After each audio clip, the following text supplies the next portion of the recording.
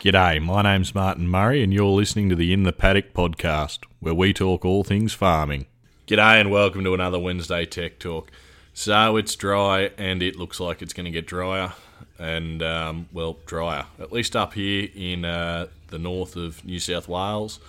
Not sure what's happening in the south, although I saw a pretty good rain forecast somewhere down there. Not 100% what area it was for, but I know old mate who put it up. It's in the south, so you guys might be getting it.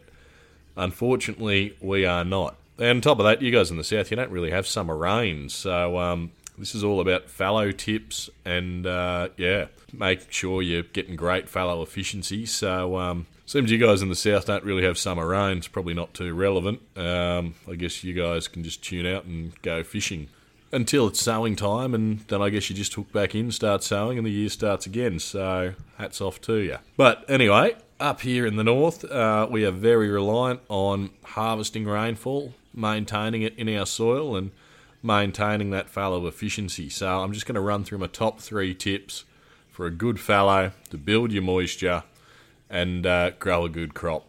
So the first one is ground cover. Ground cover is essential. It stops evaporation. It stops the wind drying it out.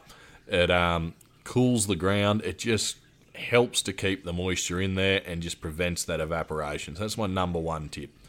So that means maintain it after you harvest. Don't rip in there, start ploughing, getting out the Kelly chains, doing whatever.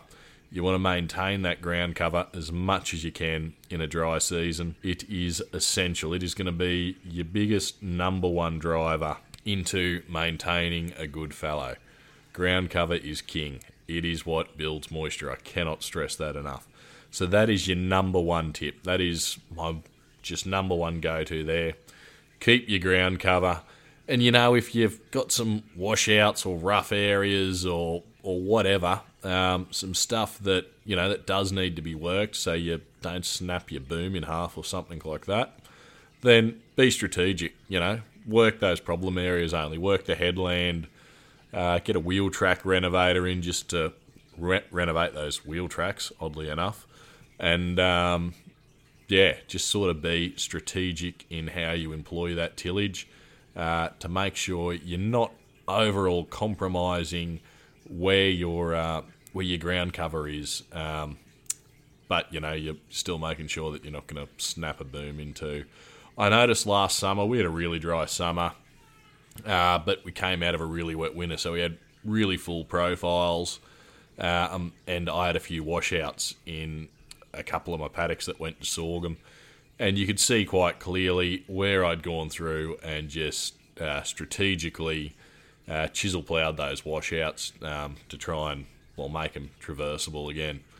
So that and that was coming out of a wet season, and still had rain after sowing. Should have been a reasonably even establishment, but it still made a difference. So that's number 1, ground cover, maintain it. Second, good weed control. Get out there, hit those weeds, hit them hard, hit them early. You don't want them getting away. You don't want them getting established. You don't want them burning through your moisture. You just want to get in there, smash them, and be done. So what's that mean? You know roughly what weeds you're going to have. You know what you're roughly going to be using. So make sure you got it in the shed ready to go. So, the aggro can wheel in the gate. Right, you reckon you can be on the spray rig that afternoon. You don't need to get on the phone to your reseller and organise your chemical and hope that it gets delivered sometime in the week, and then, by the time it gets out there and the wind's right and everything is teed up, it's 2 weeks later, the weeds are stressed, they're going to struggle to die. When we're living shower to shower, a little bit of rain, you've got to be organised, you've got to be prepared. So have a chat to your aggro prior to the season. Talk about, what he thinks you're going to use, what you're going to need.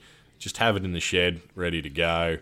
You should have a fair idea anyway of, what weeds are in that paddock. You know your paddocks, you know your history. You're going to be using Gly. You're going to be using something for your broadleafs, depending on where you are. You know, if you're in the south, you'll be using 2,4-D. If you're in the north, probably a Group G of some sort, because of the cotton, obviously. Don't drift that. So there's, you know, you've got an idea of what you're going to need. Make sure it's in the shed, ready to go. Don't wait for the wreck, you know, before you go and order what you need.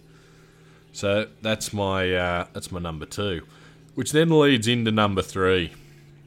Plan out your residual use. So you may want to use a residual to just keep those weeds at bay, stop them, you know, germinating, stop them becoming a problem. Now, that can be great, but in a dry summer, in a dry fallow, like a dry season, you really want to plan out what you're using, how you're going to use it, and how that's going to fit in with your rotation.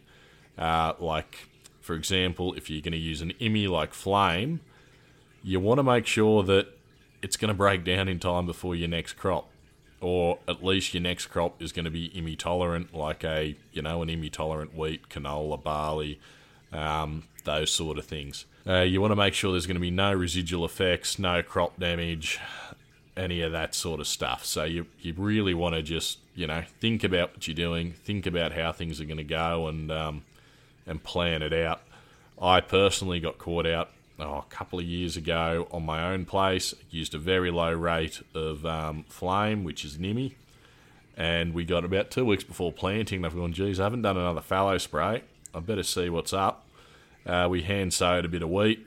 It didn't come up, so we made a last minute switch to an IMI tolerant barley, and you know, we're able to do that and get that through. So just be aware that those sort of issues can occur. So that's pretty well it. Basically, make sure you maintain your ground cover, be prepared, have good weed control, don't let there be any blowouts, don't let there be any escapes, hit them hard, hit them early, and plan out those residuals if you're going to use them.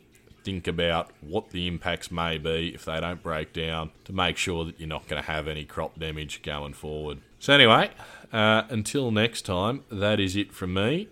So always you can check out what's happening at the show in the Paddock Podcast on Instagram, Facebook. Been a while since I've done a bit on YouTube, but you can find me there as well and see what's going on. And other than that, you can also follow me at Encompass Ag Solutions. That's a new business, contract spraying, contract research, a few things like that. And obviously a little bit of agronomy. So follow me there, Instagram, Facebook, all the normal places. You can see what's going on. As I record this, I've got a bit of insecticidal work going on, so you can see some fairly chunky grubs that we've let get away in a little trial patch. Anyway, that's it from me. Until next time, keep at it.